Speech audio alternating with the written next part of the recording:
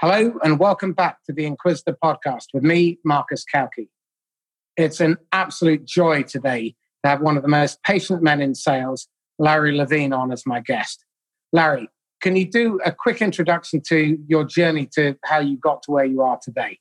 Yeah, sure. First of all, I really appreciate you having me on your podcast, Marcus. It's we're going to have a great time. I can already tell. But my journey started, if you would have asked me this question 4 or 5 years ago, I would have given you a completely different answer. But I grew up in probably the most laggard, dysfunctional. I beat it up all the time. I make fun of it. I grew up in the copier channel my whole life in Los Angeles, California. So I spent almost 3 decades in that space, and I held just about every sales position imaginable. I even was partners in a office technology dealership. But what my defining moment was, and kind of, I'll call it an aha, because I think we all have aha moments, is when this goes back probably the early to mid 2000s. And everyone who knows me, who's in my close inner circle, knows that I always like to stay one step ahead of the curve. And I sought out a business coach because at that time, I saw that people were hiding behind voicemail, people were hiding behind email, even just like they're doing today. And I said, how can I stay one step ahead of the curve?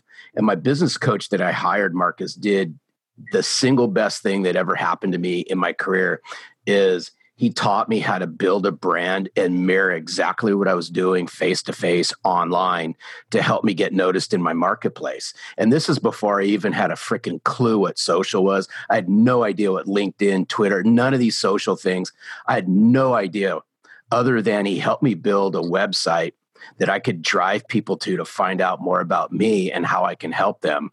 So why am I sharing this with you and your audience is simple, is it was that moment, early 2000s, that kind of catapulted my career to where it is today because I learned how to play in the online sandbox.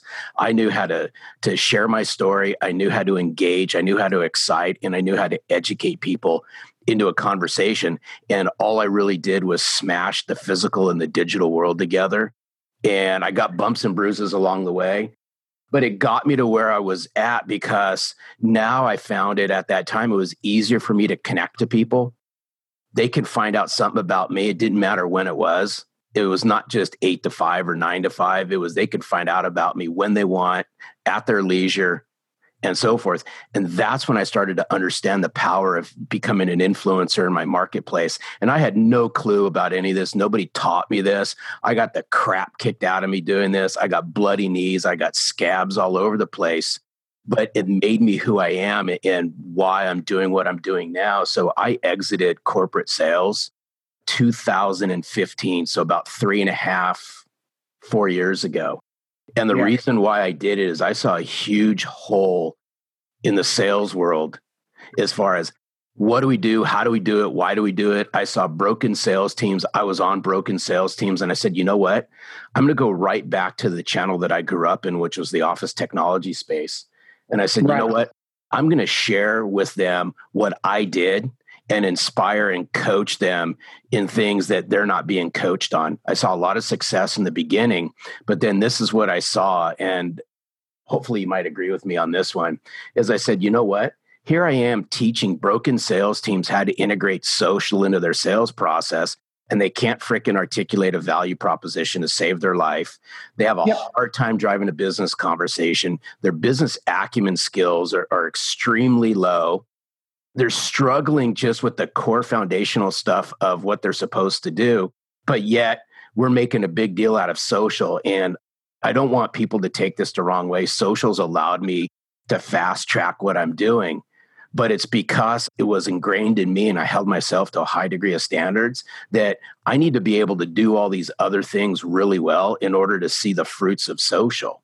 I couldn't agree more. One thing that really pisses me off is the fact that most people in sales don't do the basics well, consistently over time and mean it. They find one thing and they think that's going to make them successful. There's no such thing as a magic bullet in sales. What do you think? No, there's not. I got to share a funny story if I can.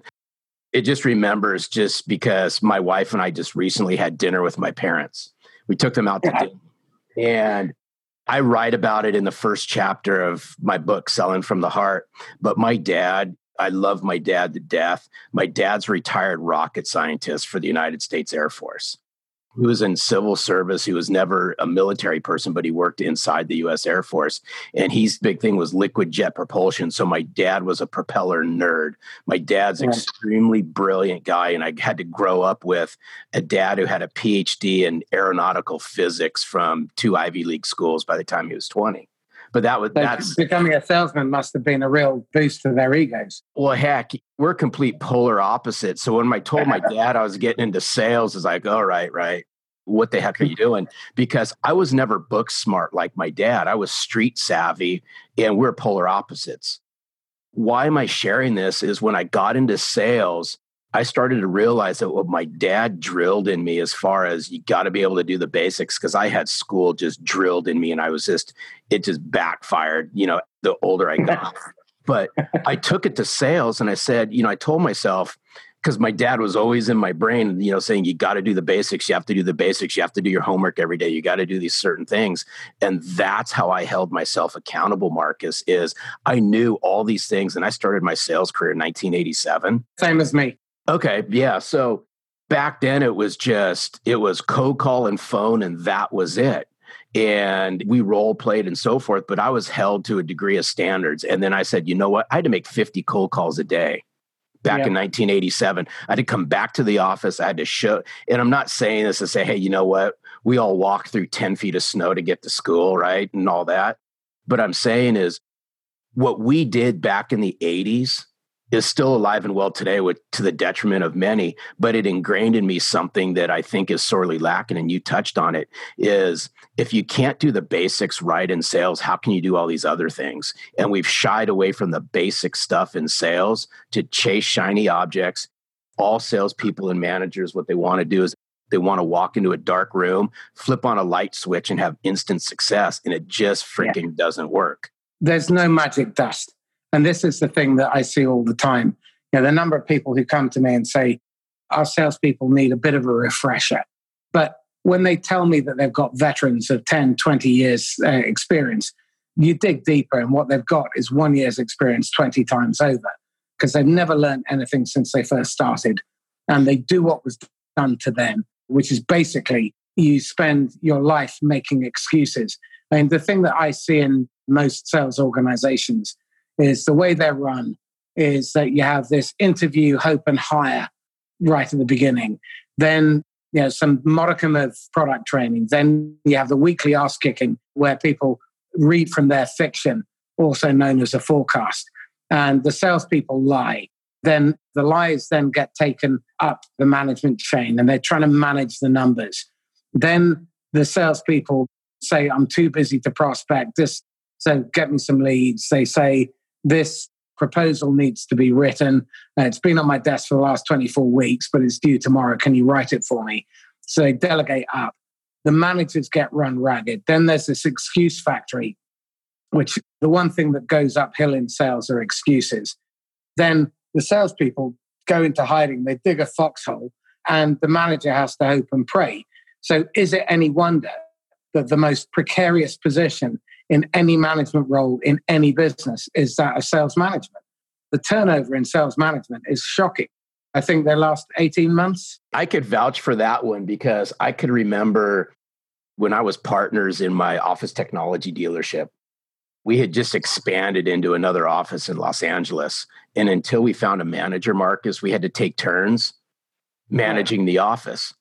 And it was the worst year I ever had because what blew my mind is I couldn't understand why grown adults acted like children in sales. And I go, come on, you're, however old you are.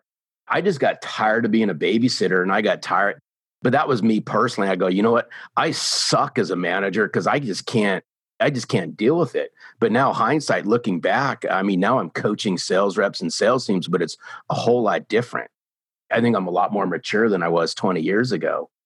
Nevertheless, just like we don't coach and train salespeople, who's responsible for coaching and training managers, Marcus? Absolutely. You've touched on a really raw nerve here. I'll come back to that in a second. And one of the basic rules that I teach my clients is all adults are children trapped in adult bodies. If you start with that assumption, then essentially know what you're in for. And one of the problems is that we're emotional creatures. We haven't evolved in the last 300,000 years, particularly. And our primate brain is there. And we have this them versus us mentality. So you're either in the tribe or you're out. If you're in the tribe, then we make excuses for why you don't perform. And we see this with managers all the time, defending basically shitty performance, non-performance, and they tolerate that stuff. And then that gets passed up the food chain to managers, and then to directors, and then to chiefs. And the problem starts in recruitment. If you hired great people in the first place, you wouldn't have management problems. If you hire a bad person, you're buying a management problem down the road. My question to you is this: why is it that sales managers are so utterly atrocious at selecting and hiring great salespeople? Apart from the fact there aren't that many out there. Well, I mean, let's peel that sucker back even more. Is how many sales managers, right? If they are tasked to hire salespeople, right? Because they may have an HR department to do that, or they may have a recruiter that does that, who sources some of them. But how many sales managers even are coached and trained by whoever they report to, Marcus? Yep. On what to look for and all that. And I'll share something with you, because I remember I asked a VP of sales, I'm coaching his team now, I have been for a little bit, but I remember when I very first had this conversation with this person, because he was telling me it's hard to find good people. And I shared with this gentleman, I said, hey, listen, if you found that top sales rep, right? That person who wowed you, goes, you know what? I think I found the one.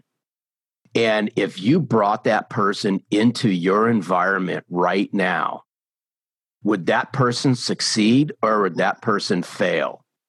And what do you think the response was? Well, he probably made some glib comment about, well, if he's any good, he'll succeed. Actually, dude, he was honest and he said he would probably fail. And I said, guess what? Don't hire anybody until you fix your internal problems. That's the issue. You've touched a really raw nerve here, and I'm delighted that you have. Jonathan Farrington, who runs Top Sales World as the editor, he was being interviewed a couple of months ago, and he said that only 6% of managers are qualified to be sales managers. Now, honestly, I think that's probably a high estimate on the basis of what I've seen, because they get no training. The previous Egypt gets kicked out. Then the top performing salesperson gets promoted into the role.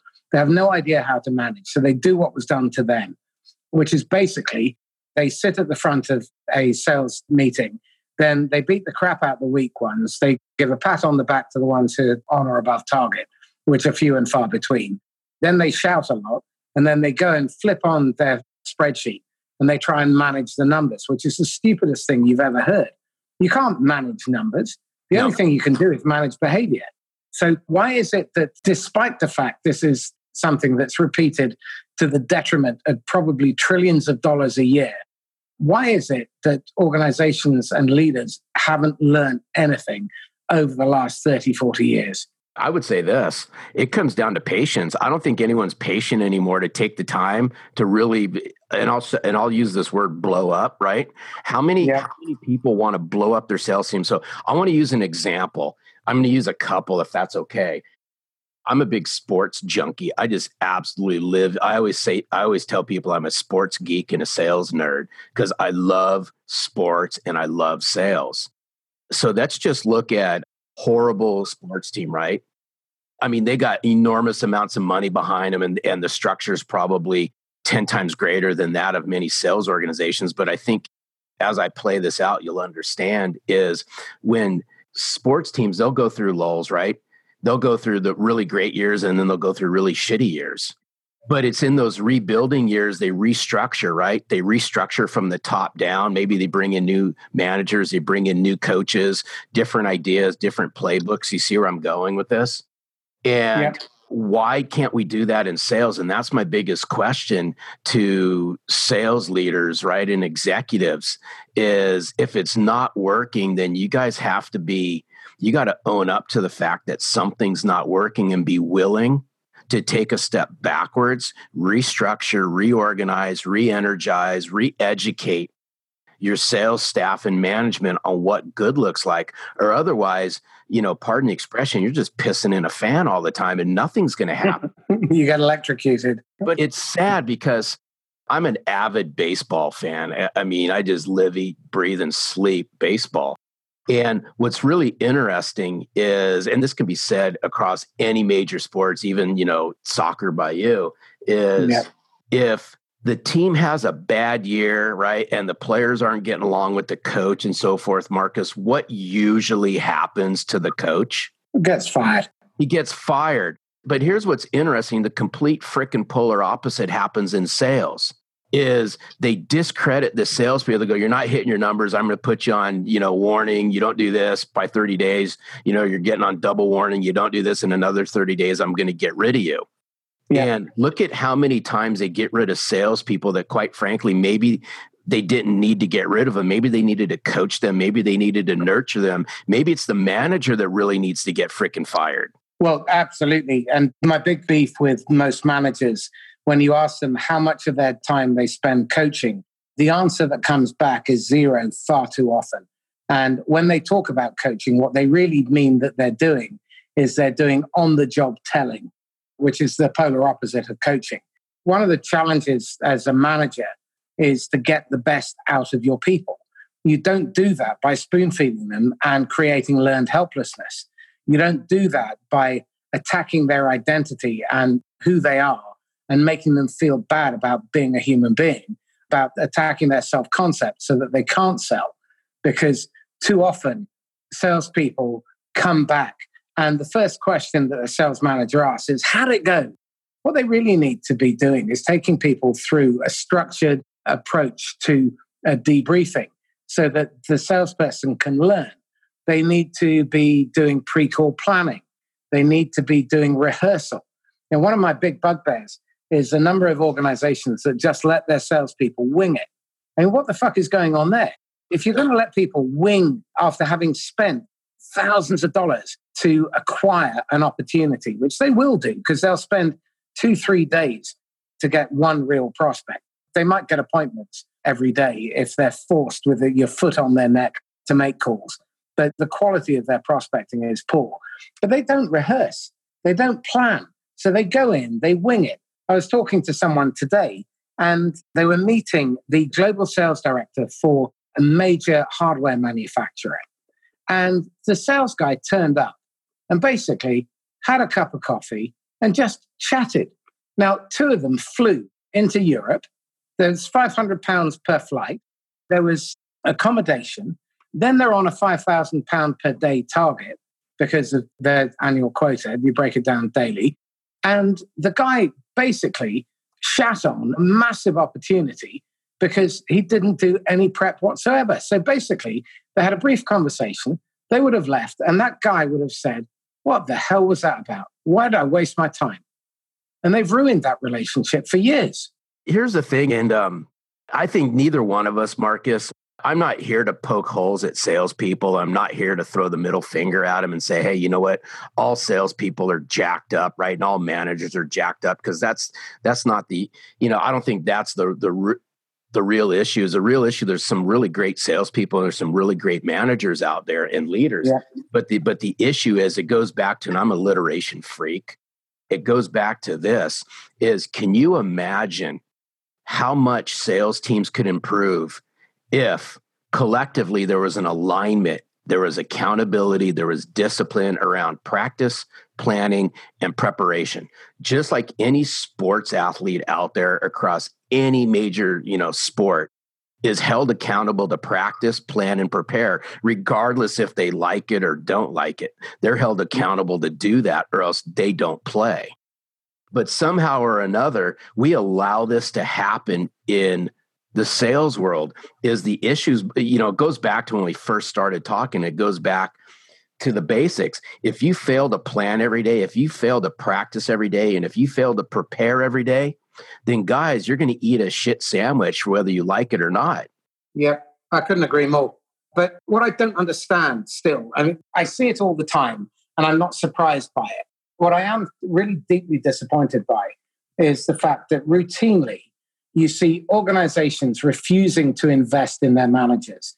They invest a fortune in sales enablement tools, which frankly, you may as well just buy lottery tickets instead, because they're not doing anything productive with those tools. Having a CRM is great if you're using it properly. But if all you're doing is you're saying, call back next week, interested, and other such drivel, what on earth are you playing at? That just strikes me as utter lunacy. It's the very definition of insanity. You then see leaders tolerating this consistently, repeatedly, and they keep blaming the salespeople. And more often than not, it's not the salesperson's fault. Their challenge actually is ignorance. I always say that you have 5 big competitors: fear, apathy, ignorance, denial, and ego. With salespeople, more often than not, it's ignorance, and that's forgivable. They just don't know. Yes. So if you help them, then they'll get it. Now, if they're willing and capable, then you can develop some fantastic people. Now, I've taken people who are at 13% of target, and in under a year, they're achieving well over 200%. Okay, because they had a reason, they had a purpose to do it, and all they needed was that guidance. Now, apathy, you can't do anything about. If they can't be asked, get rid of them. Fear, that's a paralyzing. You need to get to the root cause of that. And more often than not, that's the noise in their head.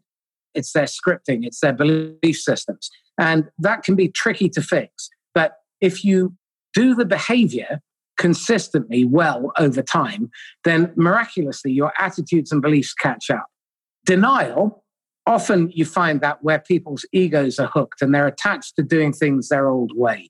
And you see this where people say that they're dealing with veterans and I don't want to rock the boat, all this kind of stuff. And they're not dealing with a real problem.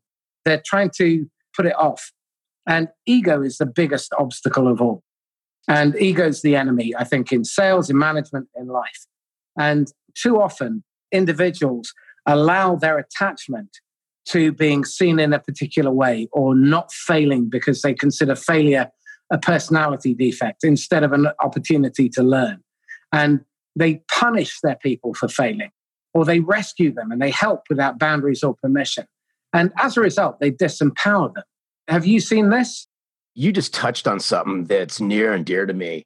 I got to peel this thing back because one of the things that I'm seeing lately, I'm writing about it, I'm living through it with tenured salespeople, is the misalignment, Marcus, between tenured salespeople. When I say tenured, I'm talking about like the top 1, 2, 3, and 4 on a sales team. Those are the ones that their vice president of sales or their sales manager tends to leave alone. They're going to say, something like this. And I'm keeping it simple for conversation's sake, Marcus. But somebody will say, Marcus will go, hey, Larry, mentally, Marcus might say, hey, Larry, I know you're my top dude, right? You're good with the numbers and all that. Larry's good with his numbers. I'm just going to let Larry slide, and you kind of manage by exception a little bit. And then what happens after a while is there's a disconnect that forms, and I'm seeing it right now because I'm talking to high-performing sales reps and I'm coaching high-performing sales reps that are stuck in a rut that they can't turn to their manager because their manager just doesn't understand them anymore. And they go, you know what? I'm scared. I'm scared of losing whatever, right? I'm scared of losing an account.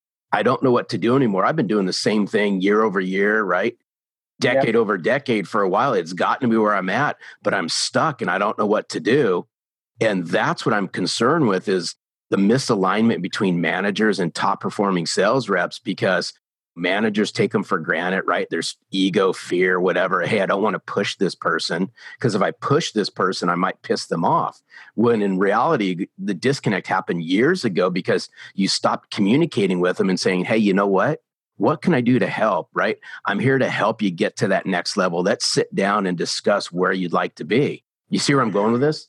Absolutely. I think you're spot on the money.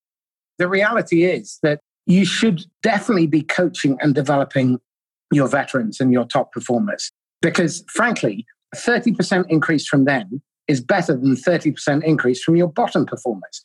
But what you see is lots of managers working with the weak who are never going to make it because what they want is a warm body in a seat, and they're trying to play catch up all the time. The reality is lots of veterans have got stagnant. My favorite definition of a rut is a coffin with both ends kicked out. You see that a lot. And you see it with companies as well. I'm not going to name names, but there are lots of big technology companies out there that are still trading off what made them successful in the past. And their customers resent them for it. Their compensation plans drive the wrong kind of behavior from their salespeople. And so they're losing business and they're having to go into the mid-market because, frankly, they've saturated the top end. But what will happen is they'll get Ubered in their core business. And I suspect the companies that are at the top of the NASDAQ and the FTSE currently, in the next 10 years, most of those will disappear because of their business model. They can't let go of what made them successful in the past. And when you're dealing with veterans, they actually want to be helped. They want to get better. They want to stay number one on the leaderboard. But if you're not helping them and your CEO is telling you, well, we don't want you to touch those two guys because if it's not broke, don't fix it. Well, they are broken, but they have traded on and built up a portfolio of clients. But as those clients start to leave or get predated by someone younger, brighter, smarter, they don't know what to do. So they revert back to what they learned first. And you've hit the nail right on the head there, that you have to be coaching those people. And in fact, they're the best people to coach. They're the best people to train. They're the best people to spend time with out on the road. And have them mentor younger people. Now, not everyone is cut out to be a manager because they're a massively different skill set. And the idea that there's an empty chair that needs to be filled by a manager, by a salesperson who's being promoted into management without training is utter lunacy. And here's something I want, the listeners to think about, and especially those sales leaders, managers, and so forth to think about. I'm really concerned on this whole tenured sales reps and so forth. And here's what I want people to think about is those experienced top salespeople out there inside your sales teams, they're usually handling your top accounts. Now, would you agree, Marcus? Yeah, absolutely. So you got more to lose than you think you do. So if you're not coaching and growing your top salespeople who are in turn hopefully growing your top accounts, not only do you run the risk of losing one of your top salespeople, folks, you run the risk of losing one of your largest clients because you're not coaching that salesperson on how to help them do better business. And that's shame on you. Well, not only are you losing a client, but you're losing the lifetime value of that client. Yes. And those large accounts are marketplaces. They're not just a transaction. They're a marketplace because you can sell to parent companies, sister companies, JVs, alumni, any of their subsidiaries, vertical markets, international markets. You're losing all of the run rate business, the repeat business, the cross-sell, the upsell, the referrals. It's lunacy. Yeah. Absolute lunacy. That's why I want people to think about this, right? It's that customer experience.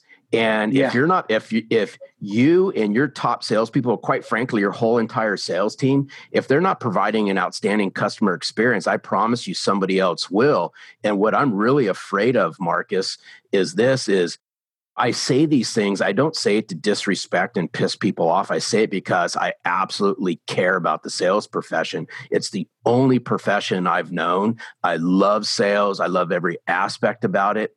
But this is what I'm freaking nervous about is many sales organizations are growing their competitors' next customer.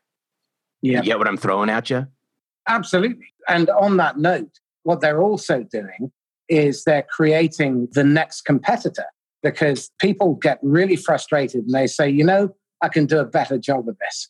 And that's how I ended up working for myself. I just got so hacked off working for people who didn't really get sales. And to be honest, at the time, neither did I. It took quite a bit more scar tissue, but I got really frustrated. And so I set up on my own and I had to go out and I learned the hard way. And you've touched on scar tissue being your best teacher. Now, what I'm really struggling with many sales organizations is that they have absolutely no understanding of what drives a salesperson to sell. They think that it's money. Money's a byproduct. The sale is a byproduct of doing a fantastic job of understanding the customer, identifying whether or not you can help, making sure that the experience is outstanding. making sure that you're delivering at or above expectation and allowing them to feel like you value them. And the piece that you talked about around customer experience, I'd like to take a little bit further with partner experience, because your happy partners mean happy customers. And happy partners come from making money, helping them to be successful, helping them to succeed, helping them to sell. And the problem is that most people don't really understand what sales is. They're not authentic salespeople. What they are order takers. What they are people who think that you make a great product and they'll beat a path to your door. That's not selling. The problem is that selling really requires skill. It's a profession, but it's treated as if anybody can do it. My experience is that very few people sell. Most people take orders. If they're really atrocious, they negotiate by giving stuff away to buy the business. They discount, which tells the buyer, I lied about my price. They spend their time on the wrong end of the problem. They try and sell intellectually, where in fact, we all know that all decisions, 100% of them, are emotional. So in your book, you talk about authentic selling. I'd love you to go into a bit more detail about what drove you to focus on authenticity in sales. So please. Wow, I could go, wow. Yeah, go. I'm not going to hold back. All right, I'm not going to hold back on this one, Marcus.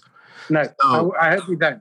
So I'm going to take you and everyone back about 20-something years ago. And that's when that was my aha moment. And it was a chief financial officer, director of finance, and so forth, however you want to classify it, who really set me on the course of where I'm at today. So it was a tad bit over 20 years ago. I was having a first-in meeting, right? It was the first time I'm meeting with this chief financial officer. It was one of the top targeted accounts on my list. I'd been working for years to get into this company. And I finally, Marcus, got into this company. And I was the top salesperson on my sales team.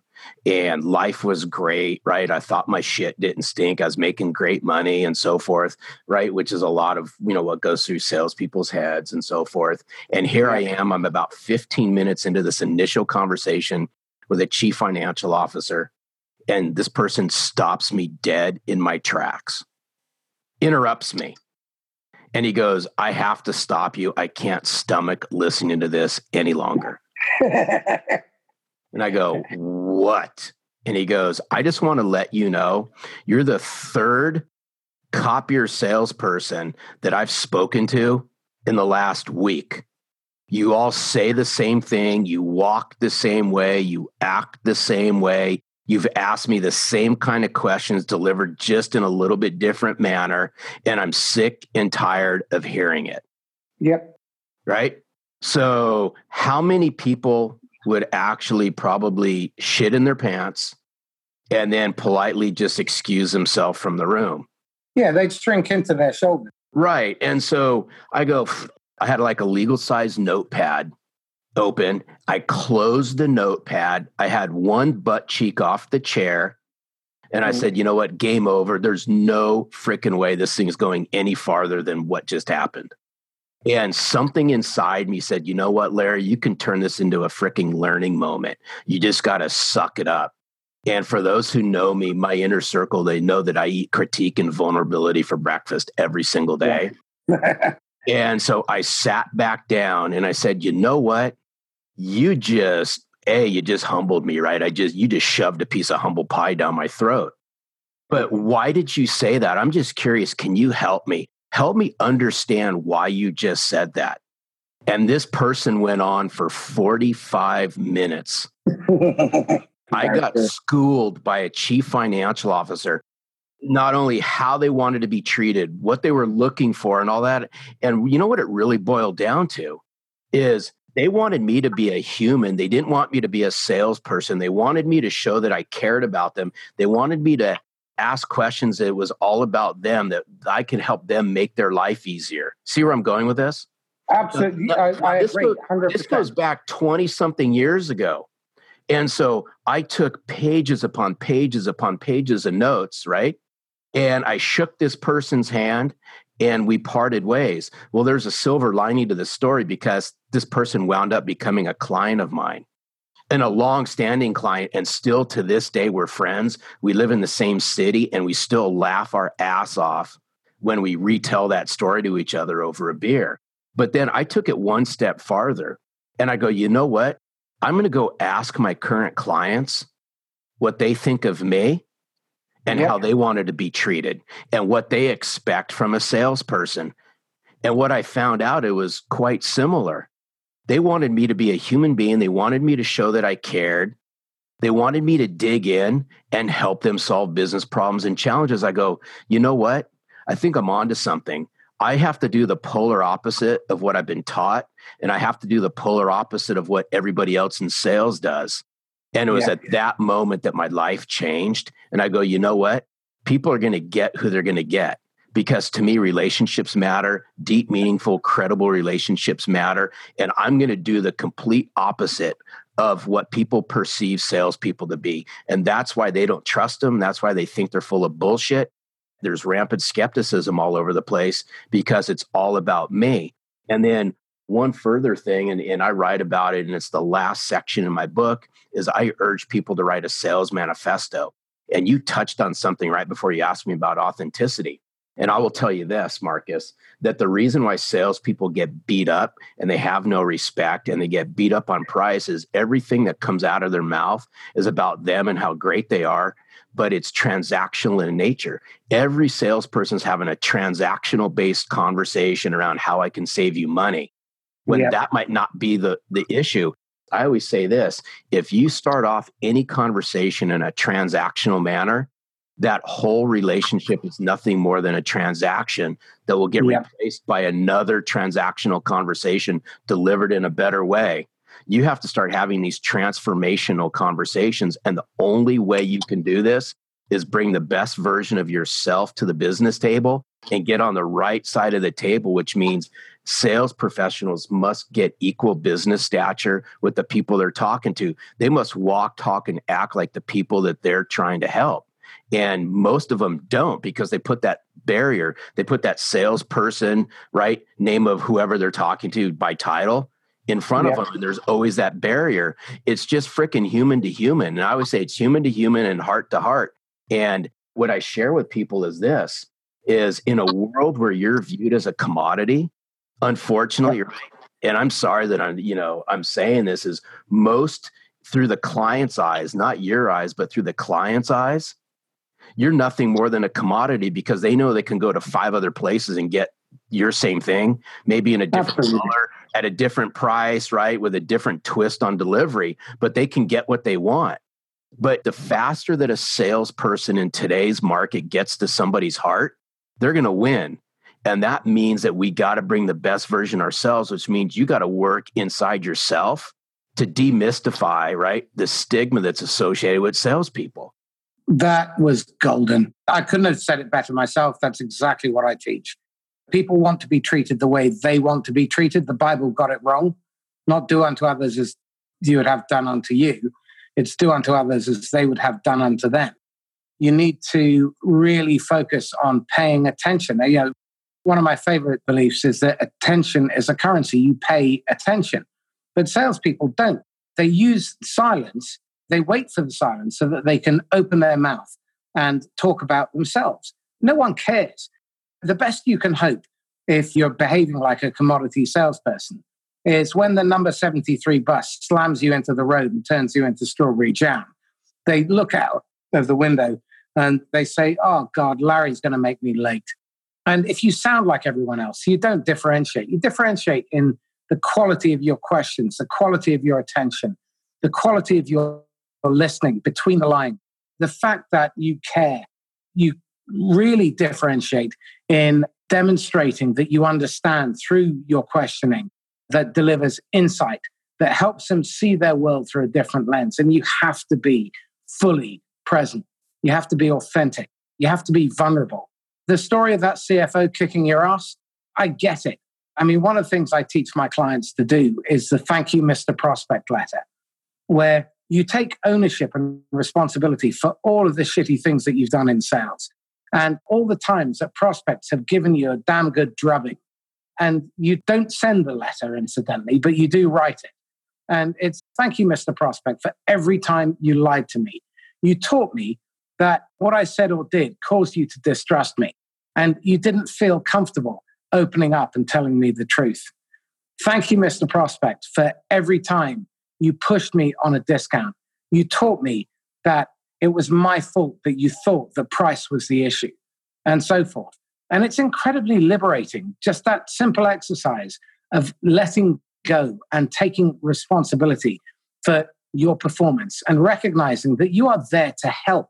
You're not there to make the sale. The sale happens if you've done your job correctly. Yeah. And I love that bit, the whole piece around selling from the heart.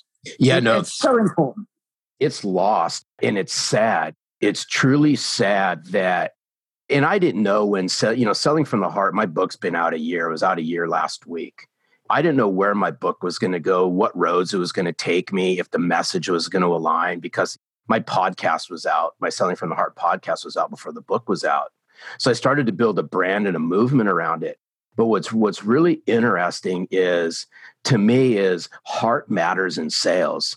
And some people, Marcus, are going to say, well, Larry, that's mushy gushy shit, right? It's not. And it's not, because your customers are tired of being shitted on. And this is what I want to say. And I raise the water level on this. I'm going to raise it just for a second, if that's okay. Please. Yeah, absolutely. Because now you got me on a roll. So sorry, dude. That's why I invited you on. And I'm not afraid to say the things that need to be said, because I think people need to hear this stuff. This is what really pisses me off, is how we use the word customer versus client. And I want to share some, because most people say they have clients, right? And I said, okay, if you have clients, then why do you treat them as customers? And they'll look at me and there'll be dead frickin' silence. And I said, let's define what both of them are in a simple, not a collegiate level, but let's define what those are in simple terms. I go, customers buy things, right? Customers buy things, they buy products. Clients seek out advice. So if you're not providing advice and insight and educating your clients, then all you got are a bunch of customers. Whether you want to agree or not, I don't care. But that's how they are going to view it. And what's really interesting is, in the gym that I go to, there's an attorney, right?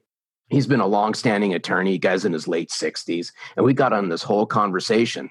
I said, do you call your clients clients, or do you call them customers? And he goes, they're clients. I said, obviously, right? Because they pay you handsomely for your advice. Now, let's think about that as salespeople. Do you have customers or do you have clients?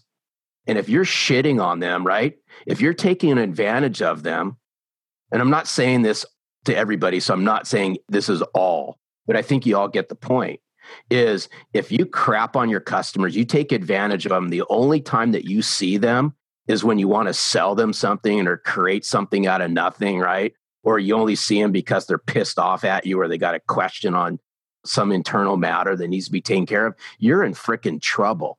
And that's where I'm going with this, and the whole movement around selling from the heart, is you got to build those deep, meaningful relationships and turn your customers into clients, or you will lose them. It may not happen right now, but I promise you this, it will inevitably happen if you continue to shit on your customers. Agreed. If you have a client, you owe them a duty of care. They should perceive you as the first person they pick up the phone to when they need help, when they need advice, when they need direction. And I believe that prospects seek out salespeople because they're looking for leadership and a safe pair of hands who has the customer or the prospect's best interests at heart. And you earn that trust over time. And it's earned by your actions, not by the promises you make, but the ones that you keep, by your intent. And one of the basic rules of psychology is you get reflected back what you project out. And if you're one of those money-grabbing, pushy, self-interested, selfishly self-interested salespeople who goes out there and you see the customer as a mark, someone to be used and abused, someone who basically was put on the planet to fund your lifestyle, then is it any wonder they don't trust you? You made the point earlier that people who sell transactionally will get treated that way. And they generally don't buy for the reasons that salespeople try and push. Well, I've had 2 clients come to me because they wanted IVF treatment. And there are 2 sets of twins out there as a result of the work that we did together. They did all the hard work. Right. I gave some guidance. And now there are 2 sets of twins. Another client came to me because his business had been bankrupted by a large construction company who paid very little or didn't pay on a £250,000 order. And he had to kill his landscaping business. But the real reason was his horse went lame and he'd had an 80 grand vet's bill. I've had someone else who they ran out of wall space for their modern art collection. They wanted to buy the apartment next door so that they could carry on building their modern art collection. So people buy for their reasons, not yours. Yep. And you have to really take the time, be patient to understand them. Your CFO who's looking at whatever the proposition is, whether it's copiers, software, or a new building, what they're interested in is the stuff that keeps them awake at night. And it's your job to listen. One of the slightly glib jokes that I make is, why do you think the Catholic Church survives so long? It's confession. Because when a genuinely good salesperson, a professional salesperson turns up, it's a catharsis for the prospect because they have an opportunity to be heard, to feel felt, to be understood. And most salespeople are going out there trying to peddle their stuff. And it doesn't matter whether they're an enterprise salesperson of software or someone selling, I don't know, pens and office stationery. What they really want is someone they can trust who's on their side. It's a scary place being in management, being a buyer. And it's our responsibility to look after them, to make them feel cared for. Why do we still find that so few people get that, though? You and I are beating that drum. Why is it that we seem to be the odd tree in the desert? Here's the best way that I can answer this. And this is my view on things. And I mean, you bring up some really good points. And I think we're too short-sighted in sales. And that comes from we're always chasing the number, right? And there's a lot of issues that we've covered in our time together. But I think the biggest issue is and I go back to weak sales funnels, piss poor sales funnels cause salespeople and managers to do things that they wouldn't normally do if they had a full funnel. And I want to peel this thing back even more. And this is what I tell salespeople.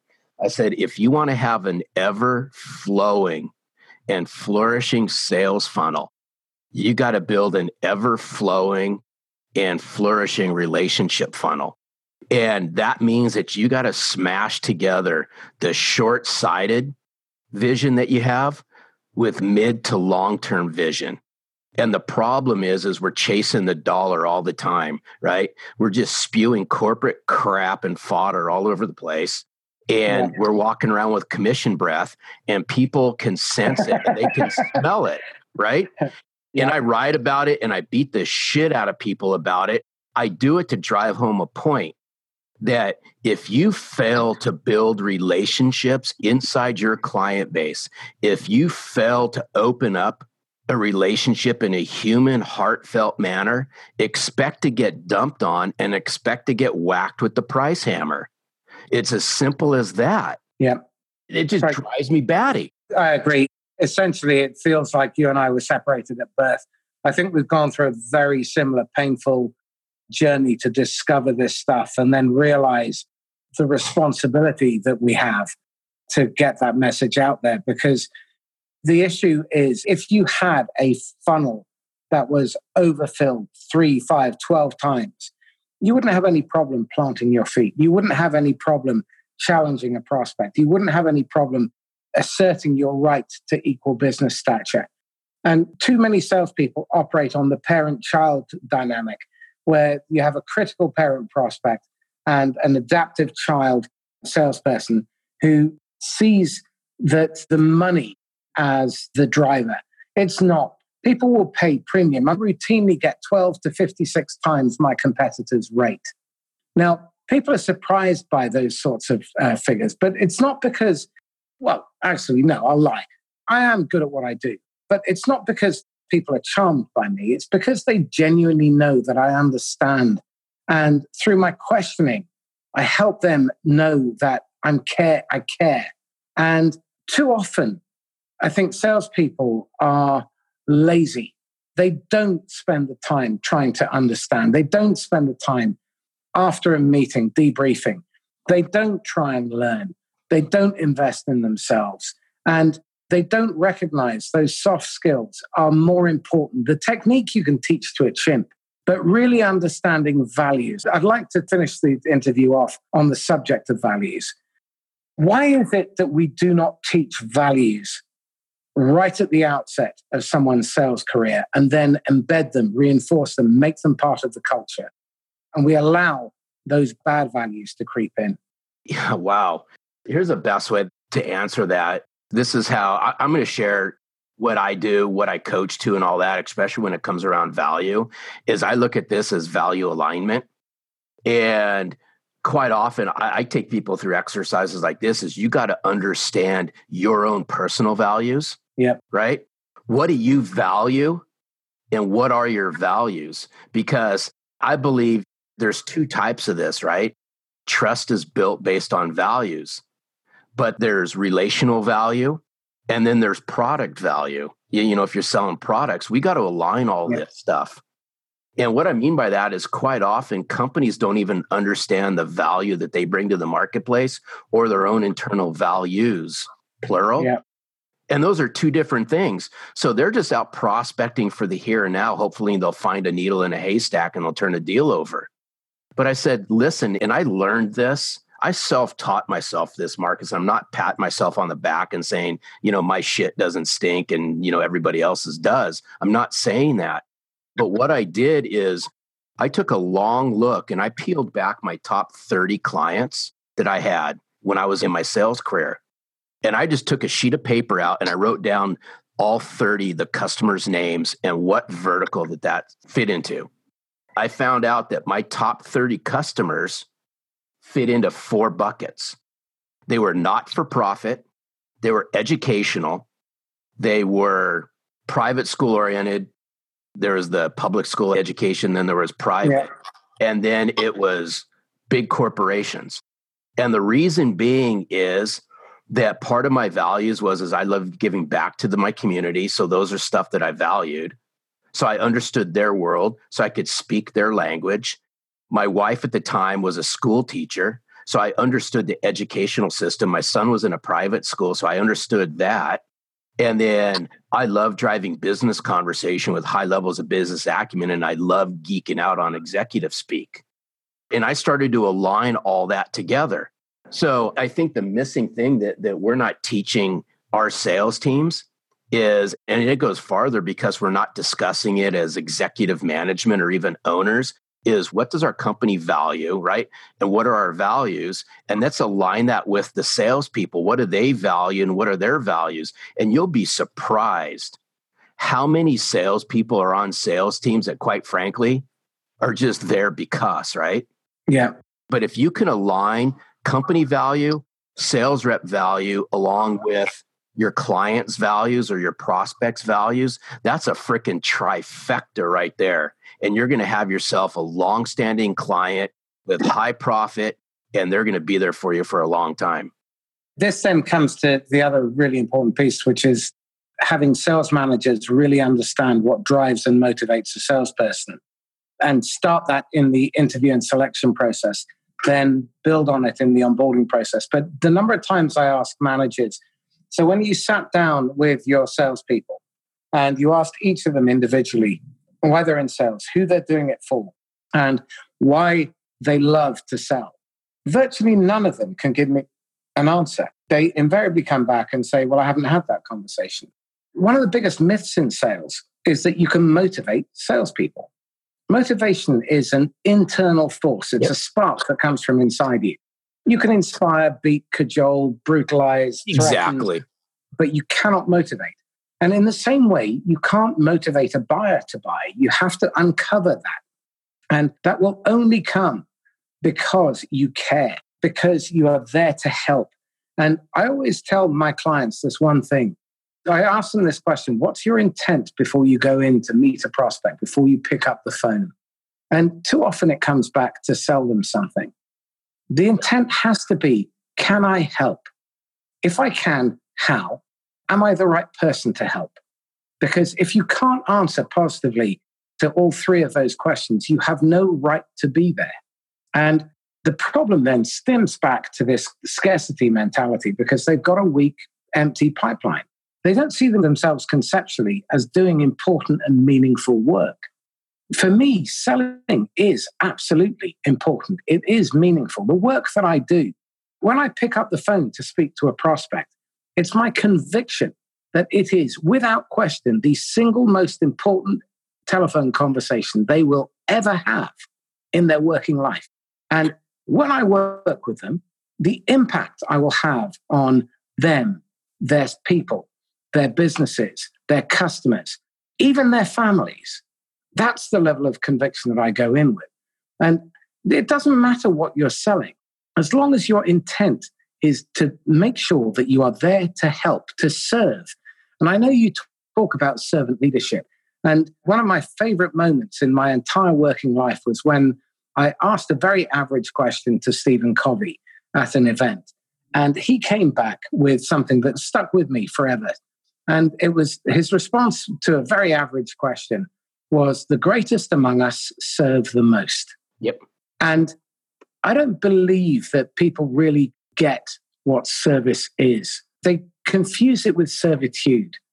And service is about making sure that you take care of the people who you have a duty of care to look after, that you pay attention to them. You put them before yourself.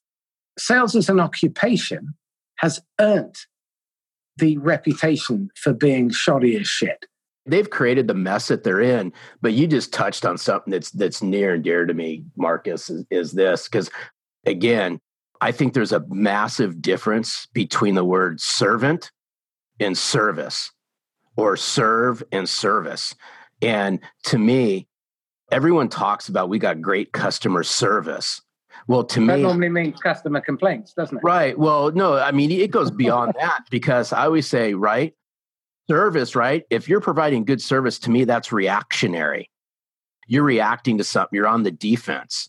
If you want to understand what it means to serve, then be proactive and go on the offense. And I always say the best way to learn how to serve is give of yourself. Go out into the community, learn how to give, learn how to help, lend a helping hand out in your community at the grassroots level, do community service, learn how to give. I'll kind of end it with this on the selling from the heart thing is, if you want to understand how to sell from your heart, you got to learn how to give of your heart. And if you can't give of your heart, then you're going to have a hard time selling with your heart. That's a fantastic way to end the conversation. I do have two very quick questions for Sure. you. Who do you read? Who do you watch? Who do you recommend people pay attention to in the sales world or management? I don't know how you would classify him, but I eat, sleep, breathe. I'd walk on frickin' fire for Simon Sinek. And he may not agree with everybody out there, but his message and how he delivers it massively resonates with me. He brings the human element into business, and he doesn't hold back. He does not hold back at all. I agree. For me, there's a fantastic book called The Right Use of Power by Peter Block. That's a strong recommend. And I've mentioned it many times on my podcast as well before, but Just Listen by Mark Goulston. Stunning book. Everyone in sales should absolutely read that book. And it aligns so closely with what we've been talking about today.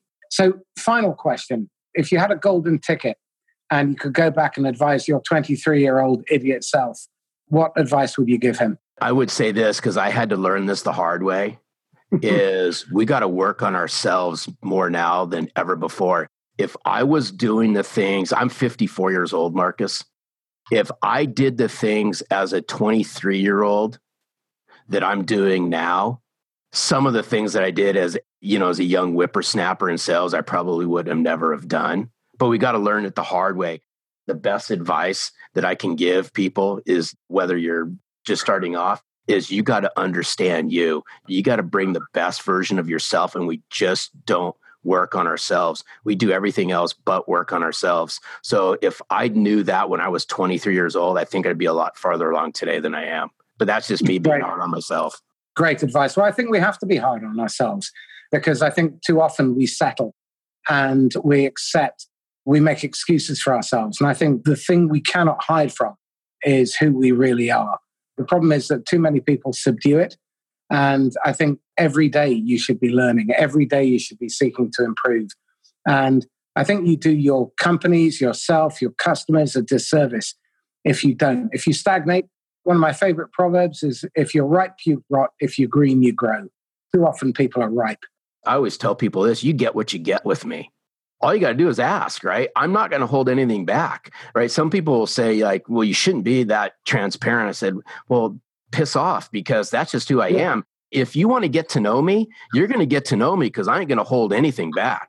Absolutely. Larry, thank you so much. This has been really insightful and I love your message. If you haven't yet read Selling from the Heart by Larry Levine, it's a fantastic book. And if you're a manager, get it for all of your people. It's genuinely one of the best books on sales that's out there. It's not about technique. It's about the ethos of selling. And it gets to the heart of what makes salespeople great. Larry, how do people get hold of you? Well, a bunch of different ways. They can find me on my Selling from the Heart podcast. We drop a podcast every Saturday. You can find it on, whatever your favorite podcast app is. They're all out there. You can find me on LinkedIn. You can find my blogs, anything about me at sellingfromtheheart.net. You can find me on Instagram. You can find me on Facebook. You can find me on Twitter. I'm everywhere. Excellent. I know the feeling. Larry, thank you so much. It's my pleasure, Marcus. I've enjoyed this. You're a great guy. Likewise. Fantastic. I hope we can do this again sometime soon, because I suspect we've only just scraped the surface. And I'll have to repay you, because now you got to come on the Selling from the Heart podcast. That's my invite to you. I would love to. Right on. So that's Marcus Cauchi signing off with Larry Levine. If you would like to come onto the podcast, if you've got a strong message around sales, sales management, sales recruitment, or channel sales, then please drop me a line at mcauchi@sandler.com. Connect with me on LinkedIn and join the Making Channel Sales Work group on LinkedIn if you're interested in finding out more about how to sell effectively through or with partners. That's Marcus Cauchi signing off. Happy selling.